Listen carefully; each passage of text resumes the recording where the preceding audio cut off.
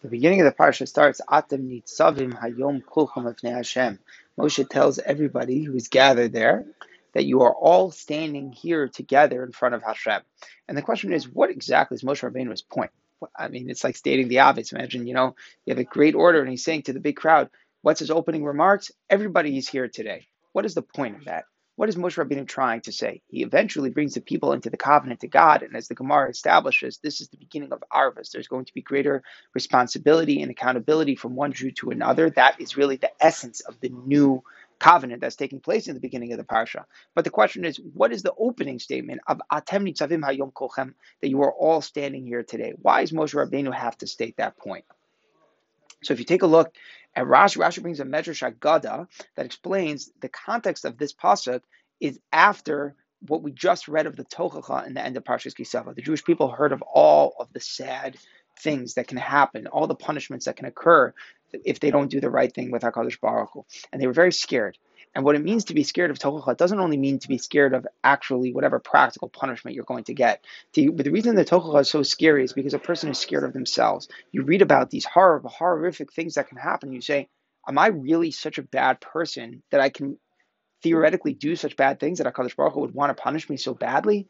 And what we're really struggling with is, could I be that monster? And everybody, each person as an individual, reads the Tochacha and they say, how can this possibly be?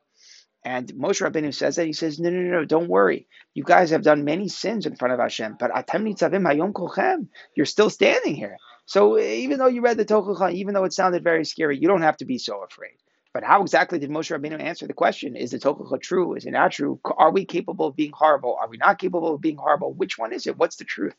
So the answer is what Moshe Rabbeinu was trying to say, that even sometimes when is it individuals on our own, we feel like we're very unworthy and we feel nervous to approach Hashem and we feel scared of Avodas Hashem and we feel scared of the din.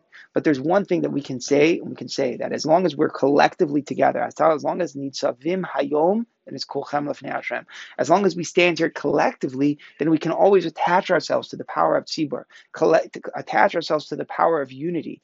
And by caring together about the power of community, then we can withstand any challenge. And that's how Moshe Rabbeinu says to them. He says, don't think of yourselves only within yourself. Could I be this person who's capable of doing this sin and that sin and that sin? See yourself in a different perspective. See yourself as part of the communities, as part of the Tzibur, as part of the people who's going to go into Eretz Yisrael, part of the people who are entering the covenant of Arvus, of assuming responsibility one for one brother to the other. And through that identity is Kulcham Lefnei Hashem. You're all in front of Hashem. And as long as the Kulcham Lefnei Hashem, you would be okay. So the essence of Parshas Nitzavim, changing gears, is focusing instead of the individual on the community.